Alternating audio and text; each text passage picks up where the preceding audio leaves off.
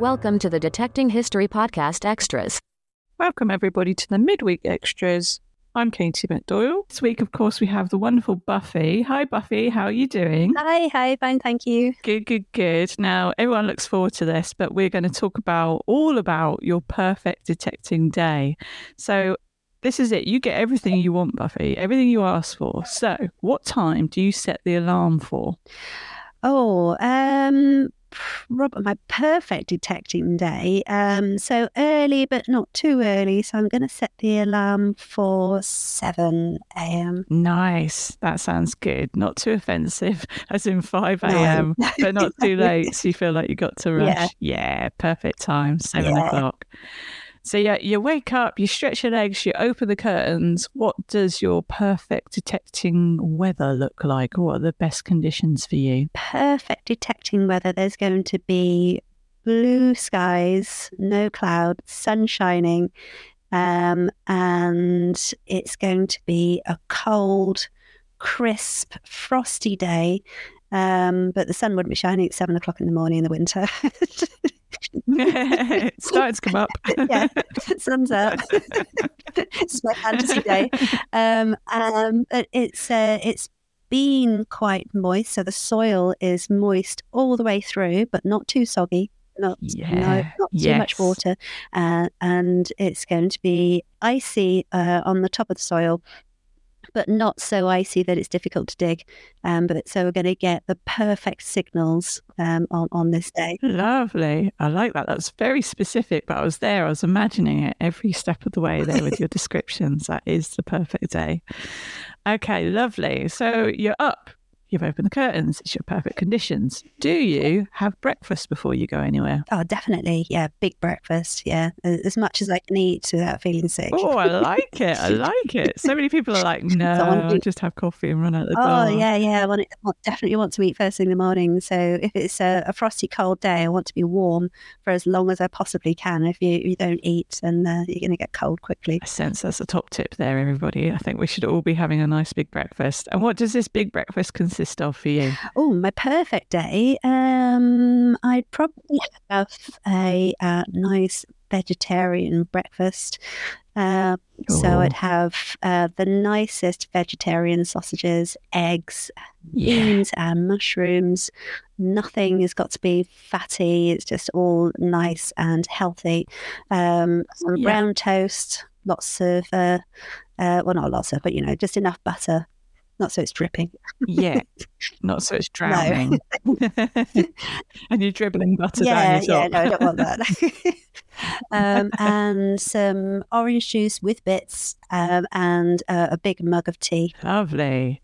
Orange juice with bits, everybody. Do not get the smooth. We need the one with the bits. Nope. Oh, lovely. That sounds good. That's really going to fuel you for the day. Very good. Yeah. Okay. You're warm. So you're going out now. You're going out and you're on your permission. You've chosen this field. Now, what's your favourite terrain to dig? I don't like freshly ploughed. It gives good conditions because it can bring interesting things up to the surface, but it's just a bit of an ankle breaker. Soil or a field that has been ploughed, but then it's been raked afterwards, so it's all completely flat. Yeah, flat field all nice the way. Fine. No hills. I don't mind hills, but if you're asking for perfect conditions, I just want to be able to walk. Yes, absolutely. Lovely. Okay, so you're fully fueled, you're on your field. What's the perfect duration of your dig for you on your perfect detecting day? You don't have to rush home for anything, so it's your perfect day. What would that duration be? Oh, well, all day then, I think. Yay! Stop for the perfect picnic halfway, picnic lunch. All laid out on a table. If I'm going to have my perfect detecting day, with a table. Yeah, click of the fingers. There you go. Yeah. Your picnic table just showed up for you. Hot chocolate, chocolate mini rolls, and just a really nice picnic that will warm you back up again. Nice. Oh, and I want a portaloo that's not environmentally damaging, because it's so difficult if you're out all day and you're a woman to find somewhere to go just for a wee. It's Yes. much easier for men. So I'd like my environmentally friendly pause to do there as well, please. Yes, I love that. I usually bring up that subject with female detectorists on the main episode, but you're right, and that is such a massive concern. I think for ladies, for me especially, I'll turn up at a group gig, I'll park up, say hello to a few people, they go through the talk, and then the first thing, above all things, I'm considering is, what does the field look like? Is there a place where I can go for a wee if I need to? Yeah.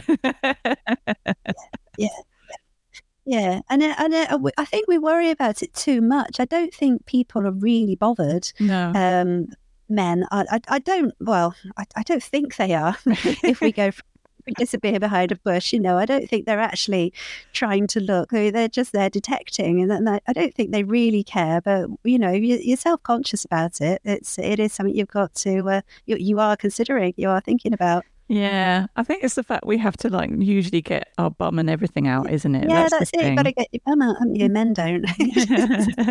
I actually have one of the it's not the branded one, but it's one of the lady funnels, and it's a really good one actually. And I've had to use that a couple of times, and that's well easy. Yeah, and it's caused me no issues at all. And I think, God, it must be lovely just to be able to stand all the time. Yeah, it must be. Yeah, but it also annoys me that we do worry about these things, and we're thinking, oh, well, we shouldn't get our bum out. And you think, well, why not? It's natural, and that's what we've got to do. So why shouldn't we just do it? Yeah. And then people say, well, I don't want people looking at my bum, but it's just a piece of skin. Exactly. And my jacket actually covers my bum, so if you were crouching down, you wouldn't see anything. No, just looks like you're crouching. I tend to just try and convince myself that it's nothing to worry about. Just find a tree to go behind and just do it. It's over in a few seconds anyway. No one's going to see you. Yeah, exactly. And it shouldn't ever hold you back. Don't let that hold you back, ladies. No, not at all. No. You should be able to do these things. Men can do them. So yeah, just we. That's the slogan of the episode. Just we. Yeah. Oh, fantastic. Okay, so you've had your perfect day. What's a happy haul for you? So yeah, you could find your bucket listers, but this is more along the lines of what is, a day that you're content with the things you've found. What are those items then? I'd say just content level is anything that is a thing. Yeah. So not just a piece of lead or a piece of iron or something that you can't actually see what it is, just something that you actually know what it is. So even if it was just one button, that would be enough. A coin is a bonus. Yeah. A coin that you can actually see what the coin is even better. Yeah. But if I have a day where it's absolutely nothing but indescribable pieces of lead, then that's not so good. Yeah. Yeah.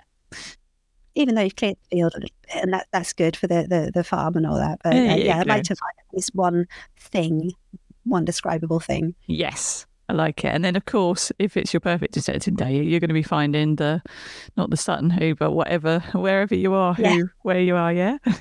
Yes. Yeah, exactly. All that. Okay, so you've had the best day ever. You've gone home. What's your home routine? Do you just sort of walk in, collapse in a heap and chill out for a few hours, or do you go straight to cleaning up your finds? If I found something interesting, I will tend to get a bit scatty-headed about it and just come straight in with my finds bag, dragging mud through the house, and just tip everything into the sink and make a right mess everywhere, which my husband will confirm. Yeah. And then clean everything off, and that's even before I've had a wee or put the kettle on. I want to see what my finds are. Wow, lovely. Yeah, so straight to having a closer look at what you found. Yeah. Brilliant. Yeah. And then finally, but perhaps most importantly, and you might have given us a few clues to what these might be already, but what are your preferred digging snacks? What are your best crisps, best chocolate, all that kind of stuff you like to take with you? Well, I don't actually take that many snacks with me. I normally save it all up for the picnic, if I remember to take the picnic. Because we're talking about my ideal perfect day, but I'm not normally so organised that I remember all these things. So I think as long as I've got a flask of something hot, and some water. That's normally what I remember to take. And plus, you've had that amazing big breakfast, so you're not particularly hungry, are you? Yeah, exactly. Yeah, no. So I don't normally take the snacks with me. What are your favourite crisps, just so we know? They would be barbecue flavoured hula hoops. Oh, good or, choice. Cheese and onion hula hoops. Nice. Or, probably, those. Or those, what are they called? They're called pop something, and they're like little discs. Oh, pop chips. Yeah, some of those. Nice. Yeah, hula hoops. Got to be hula hoops. I like the crunch of a hula hoop. I do as well. I like putting them on my fingers and then crunching them off my fingers. Yeah, see, they're like a little game as well as a snack. Yeah. They just give. Yeah, I taught my son to do that as well, which he thinks is very funny. Brilliant. Well, thank you, Buffy. That is the end of the extra sections, and thank you for talking us through your perfect detecting day. It sounds like a lot of fun, I must say. Thank you. All right, take care. Thank you. Detecting History A to Z. Okay, first we're going to talk about the Roman Republic denarius.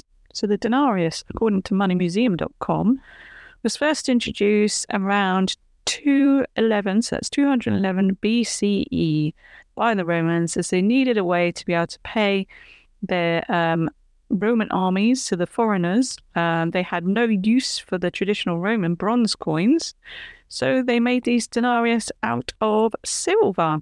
And most denarius, you will see the X on there, and that is to indicate the number 10. In Roman terms, that's what denarius means, a tenner.